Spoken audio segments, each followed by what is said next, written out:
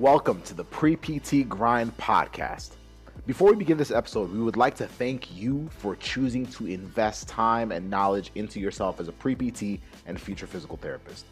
This episode has been sponsored by our new Acceptance Navigator series, which is a free 4-part video pre-PT series where we teach you exactly how to dominate as an applicant by learning the new way to PT school acceptance.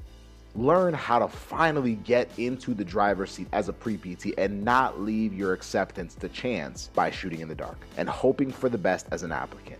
This series is the most value we have ever given away, and it's free at www.acceptancenavigator.com. That's www.acceptancenavigator.com. Don't miss out on your chance to get in the driver's seat of your acceptance. Now, sit back, relax, and enjoy the rest of the podcast episode.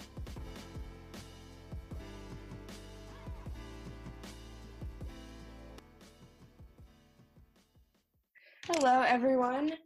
This is Natalie, and today I'm chatting with the Director of Admissions for Baylor's hybrid program, Dr. Unverzat. That was good. Okay, so first off, thank you for taking time out of your day to chat. So let's jump into the questions. Okay, in 5 minutes or less, tell us about what led you to the profession. Fair question. Well, first, thanks for having me. This is a joy and a pleasure to be here, so I appreciate it.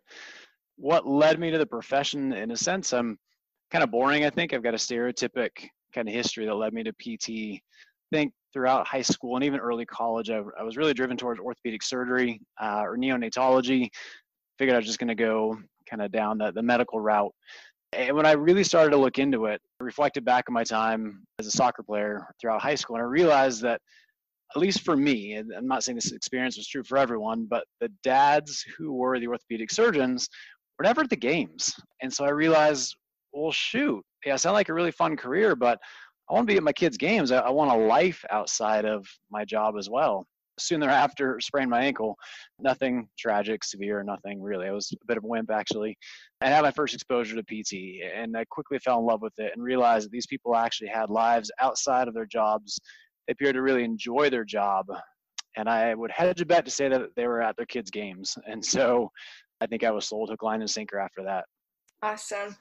Okay, next question. Students put extra work into bettering certain parts of their application to be an all-around good applicant. Since every school values different aspects of the application, what would you say is an aspect of the application that you value most or that catches your attention when seen on an application?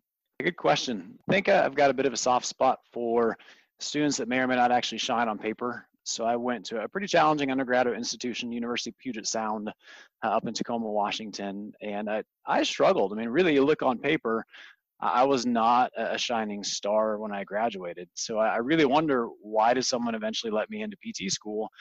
And I don't know, but I do know that, okay, fast forward 15 years or so now, as we look at applicants, I really look for probably 3 main things. One, we look for a track record of academic success. So as much passion and perseverance as people have, you also don't want to invest 2 or 3 years and $100,000 in a PT school only to not pass your boards or only to not actually make it through the program. And so, yes, I mean, academics, they have weight, especially the last 60 hours of someone's academics. So a lot of people had a lot of maturing to do that freshman year of college. Maybe their grades weren't so stellar. They matured into that sophomore, junior year, then eventually senior year, they crushed it. I'm really interested just to see the past 60 hours. So I think 1, we look at track record of academic success. 2, I look for soft skills. And so just because you are a great test taker and succeeded academically doesn't actually mean you can relate with a patient. This is very much a relational profession. And I've turned away lots of 4.0 students who in an interview clearly cannot communicate with the patient. And so we pick up those soft skills via essays, via the letters of recommendation, as well as an interview. Probably the 3rd thing we look for too is just someone's story. Why is it, you're really interested in PT? How have you actually gotten to this point? And no, not everybody has an elaborate story, but I think there's a lot more stories out there that need to be told that students aren't actually telling in their application. So we really look for, kind of like I said, that story that is to be told. I think our department chair actually said it best at orientation here back in January. He said, some of you guys are academic superstars. Top 10% of your class, you were easy in MITs. Most of you weren't top 10%, but you're solid academic performers. Your soft skills are impeccable. Your grit was evident. He said, there's a handful of you that, yes, you met minimum requirements, maybe barely, but we just saw a whole lot of potential in you. There's something in you that actually caught our eye. And I will say that just relates to their story, wanting to give people an opportunity. Awesome. Okay. For a student that visits the campus, there's a good chance that they will only see so much of the campus or the program. What are some of the things that are unique about your program that a student would typically not see on a tour, but rather only a student in the program would see and or experience? I would say everything about the program is unique. And this is where you can tell me how much you want to go into the background of it. Baylor's a 2-year hybrid PT program. 2 years, not 3. It's, you can live geographically removed. So do you want the whole background into how the program works, or really what a lab immersion actually looks like? Totally up to you. Whatever you want to talk about. Okay. So, Baylor's program is unique in the sense that it really is hybrid. It's not online. Online would just be scary. You don't want to go to an online PT school. But hybrid in the sense that we usually go through 6 to 8 week blocks of online content via asynchronous material and synchronous. So asynchronous content, think of it like pre-recorded lectures. So we'll fly to Chicago, or this film crew will actually come to us to create some very high quality video lectures. You see our face, you see our PowerPoint, professional level. So individuals will watch those, they'll do their readings, and that really prepares them for synchronous sessions. So synchronous sessions, I actually just got off a sync session 10 minutes ago, are times that the entire class logs in at the same time to more or less review and highlight the material they've already watched from that asynchronous lecture. So today we're going over rolling patterns and sit-to-stand mechanics. So students that already watch those lectures, so today we just got to bring case examples and really answer a lot of questions. Super interactive time, and it's actually really fun. So we'll move into GATE on Wednesday. So right now students are going through their GATE preparation in order to attend that synchronous session on Wednesday. So you do this for roughly 6 to 8 weeks, and then everybody from all over the country flies or drives to Waco. So the program has been in Dallas for the last couple of years. We actually moved it to Baylor's campus here in 2020. And lab immersions are anywhere from 6 to roughly 15 days in duration. And that's where there's no lecture to the labs. Now it's finally, you get the chance to practice the hands-on skills that we've been talking about for the last 6 to 8 weeks. It's really how Con Ed has been taught for the last decade. We're finally just bringing it into entry-level education. The thing that's unique though is, yes, you've got your 2 core faculty that taught your course online, but we also bring in adjunct faculty. And adjunct faculty are not, students who are 1 year above you. They really are experts in PT from across the country. These are treating clinicians. And so if I'm teaching a therapeutic exercise course, I'm going to find those individuals across the country that are the best PTs when it comes to TheraX. We're going to fly them in for labs, and they're going to be your adjunct faculty. So really, you are surrounded by anywhere 10-ish, adjunct faculty that are just second to none. And so to kind of go back to the original question, what will someone experience if they come to lab? A highly structured, highly effective environment where excellence is expected. We really focus on getting a lot of reps in. So let's say we're practicing a particular manual technique. We've got a structured way that we actually organize things in order to practice the technique on someone, move to the next person, move to the next person, move to the next person. You can expect a lot of faculty engagement as we go through it. And they're long days. Lab immersions are really from 8 to 5. They're all day. Yes, you get a half day off somewhere in that extended lab time, but they're intensive. So by the end, you feel like, all right, now I understand and can really assimilate all the information that we've been talking about. Now I've got the hands-on skills. Then everybody goes back home. You do it again for another 6 to 8 weeks. Then you come back for another lab immersion. Totally novel approach to PT education. But what it does is it allows us to bring in students who otherwise might live geographically removed from a particular program. So it gives them an opportunity to attend. It gives us the opportunity to handpick faculty. So truth be told, there's a huge faculty crisis in PT education right now. We've got the opportunity to say, you know what, we want to find the best anatomists in the country Let's not make him move to Waco. Let's actually find him. Oh, he's in Las Vegas. Great. Let's hire Dr. Pointadura. Let's find the best neuro PT. Oh, right. He's up in the state of Washington. Boom. Let's hire him. Great. He doesn't have to move. He just travels in for labs. So it makes faculty recruitment an absolute dream. This also makes it so we can get the program done in 2 years instead of 3, which is the price of PT education. The sooner you can get in, the sooner you can get done, the sooner you can get out and do a residency or some sort of post-professional training, the better off you are. So that's really our model in a nutshell. So going off of that and where students are getting their education through like the computer and stuff, what kind of resources does Baylor have to help those students obviously keep up their grades, keep up with their work?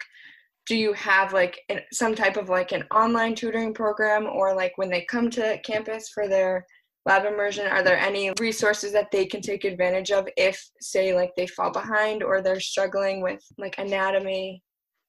Yeah, that's a fantastic question.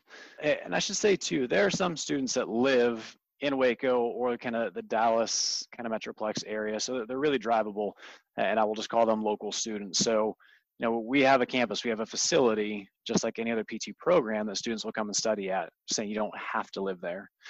So what kind of resources do we offer? I think one of my big concerns when I took a job with a model like this is like, am I really going to get to know my students? I will say I know our students significantly better than any other PT program I've been involved with, largely because of our accessibility. And much like I'm talking to you right now, if students have a question, they don't have to wait for office hours. It's not as if they need to come to my office between 4 and 6 o'clock in a given day. You got a question, shoot me a text, shoot me an email. Let's hop on Zoom, let's hop on Skype, and let's just hash it out right then and there. So be it good or bad, I'm sitting here standing on or walking on my treadmill all day, so I'm here for students. And it's the same with all faculty. So resources, I think, one is faculty availability. 2, we've got Dr. Kendra Gagnon. She's our Director of Student Affairs. Unbelievable asset to this program. All that she does to coordinate student interaction and really faculty engagement with our students is truly profound. I don't even know there's a position like that. So I guess once students actually get admitted to the program, then we start to gather data on them from what's their grit score, what's their strength finders index, there are different personality indices, and we put them into more or less a pre-orientation group, so they actually get to know each other. At orientation, she actually spends a lot of time trying to figure out how do we form these groups, and you're put in an advising or a coaching group. So every faculty member has roughly 8 to 10, individuals in their coaching group, and that's kind of like your first family. So in a bigger program, you might think, oh, I'm going to get lost. No, you've got your first family that's really your point of contact with any big concerns. I think the other big thing that we utilize is a program, something called CompPsych. CompPsych is an amazing resource for our students who've got significant, anxiety issues or, there's family issues. We've got a lot of traditional and non-traditional students, so there's big life events going on, outside of PT school. I'm no counselor, and so what do? Yes, you can go on campus to Baylor to access those resources, but what about someone who lives, removed from Waco? That's where we've actually purchased CompPsych for them, which offers everything from counseling to budgeting to a whole host of services that are really free for the student. So I really do thank Dr. Gagnon for setting all this up for the students. And you ask any of our students, and I think they would say they're well cared for when they're struggling.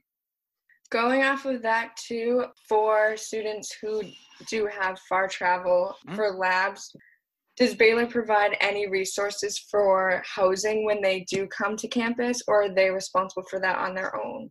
It's funny. We tried in the past to actually find, cheap lodging or, kind of community housing for everyone. And what we learned is students were much smarter than we were. They found better prices. They found better lodging than we ever could. And so we really have taken a bit of a hands-off approach. And what most students do is they connect with 3 to 5 other students and they just get an Airbnb. And all of our lab dates are determined well in advance. So I think for the most part, students who just started here in January, they have their lodging already booked for probably the first 2 or 3 lab immersions. Yep, it ends up being, I think we did a survey, somewhere like $18 to $22 a day lodging, which it's not bad at all. No, not at all. Okay, next question. For any student who applies to your program, what can they expect on the timeline of the decision As well as, does your program conduct interviews, and what could they expect during those days? Yep. So for one, our application cycle is a little bit confusing. We've got a split application cycle, meaning that we start in January. So as of right now, we just have one cohort each year, starts in January. But the way PTCast is actually designed is really for fall launches or summer launches. So what that means is our application is open from January until May 15th. Then PTCast shuts down, which means, okay, we can't take applications then. We can start taking them again in July, and then July through October 1st. So 2 different windows for the same exact class that starts in January. But we also do a rolling admissions. What that means is we do not wait to get all of our applicants and then start sending out letters. As you complete the application, you hear from us usually within a week to 2 weeks. So your application is first submitted. If you're offered an interview, you typically get it within a week. You've got, I believe it's 5 days to actually complete that interview. Once you complete it, you tend to hear back from us as an admissions committee within about 7 to 10 days. So it really is a pretty quick turnaround by the time you actually submit your application to the time that you hear from us. And yes, we do interviews. I still don't know how you can actually identify someone's soft skills without doing an interview. I find them so key. Does that mean you need to fly to Waco? No, you don't need to fly to Waco. It's the other good thing about a hybrid program is we really leverage technology. So we do what we consider asynchronous interviews. And so if you're invited for an interview, you're given 2 kind of prepped questions, 2 things to be ready for, and then the rest of the questions are randomized. And so you log in to a certain website that we give you an access code, and you see my ugly mug pop up on the screen, and I ask you a question. And then you got 20 seconds to think about your response, then all of a sudden, camera turns on, and you are recorded. So you've got a certain time frame to record your response. Boom, you close that one, then I ask the next question. And what's great with that is our faculty, I should say the reliability of our interviews tends to improve dramatically because we can all look at the same exact interview. And our faculty really is vested in this admissions process. So there's a primary reviewer that looks at the applicant. There's an admissions committee of 3 of us that looks at it. Dr. Walker, our program chair, does. The actual graduate admissions department looks at each applicant.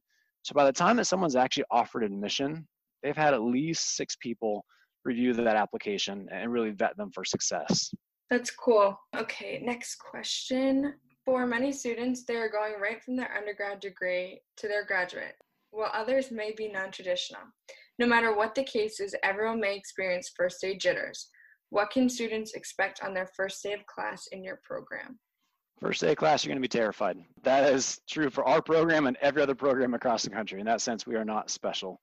We spend a lot of time with pre-orientation work as well as on-site orientation to make sure students know what to expect. And this is where the whole technology piece introduces a different kind of flair to this. And so students all bring their computers to the on-site orientation, and that's where we go through checks to make sure that the actual LMS or the actual learning management system works well. That means all the different plugins that need to happen, they're actually functioning well. We run through practice synchronous sessions to make sure everything's up to speed. So kind of the technology piece is removed because we've been through all of it.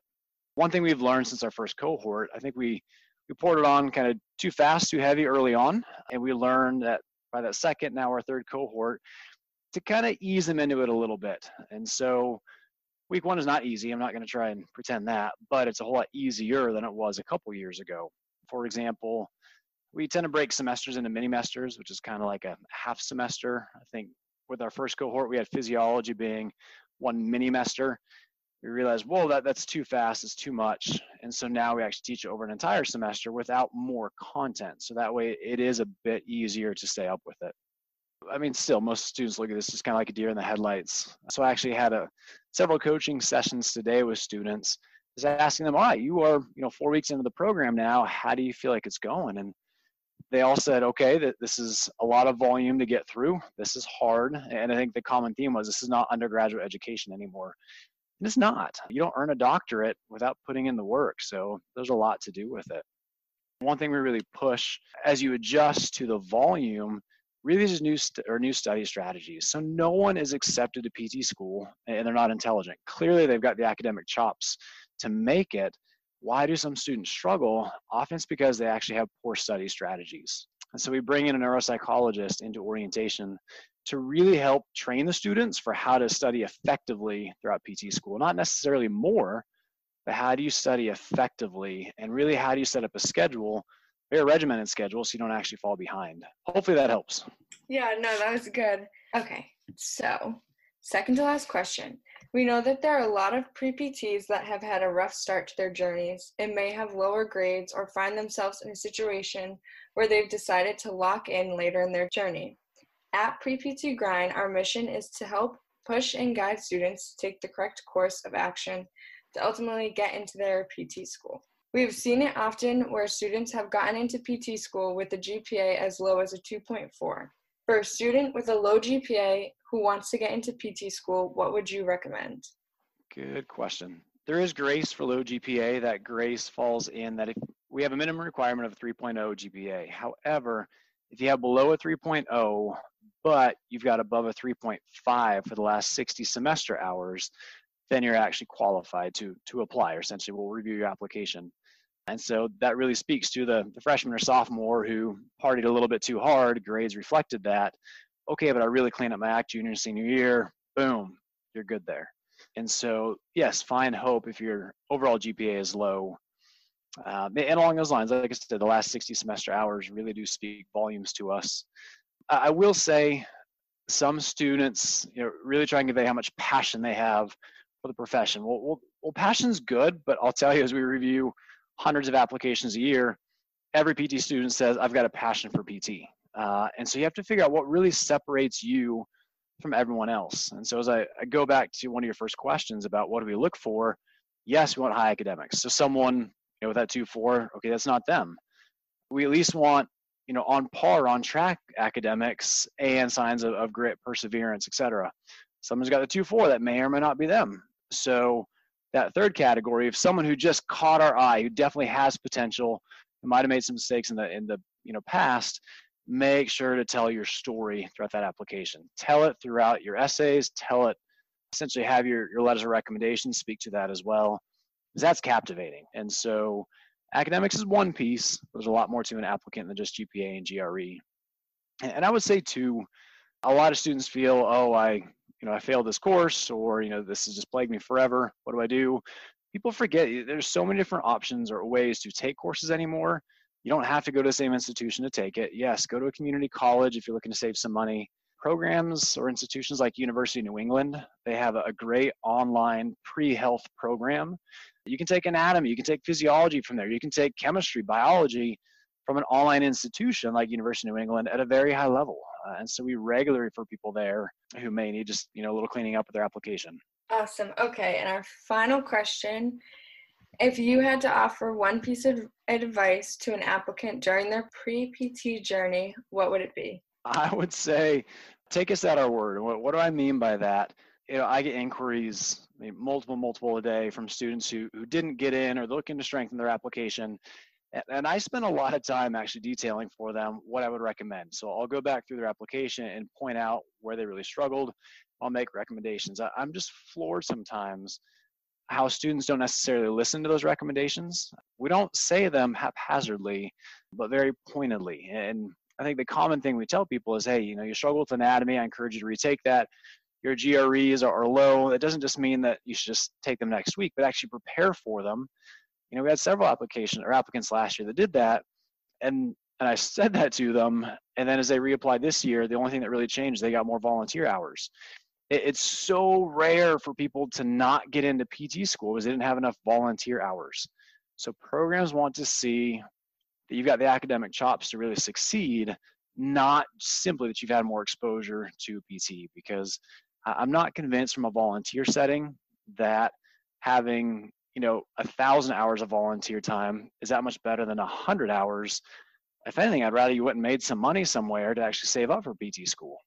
So hopefully that answers your question. Yes, that was great.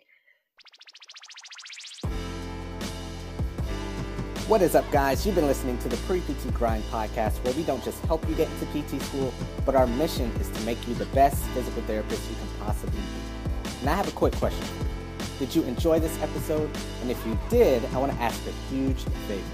See, the biggest thing that helps this podcast grow, and that will spread our message of helping pre-PTs get into physical therapy school without wasting time and money, is if you rate, review, and subscribe to the Pre-PT Grind podcast.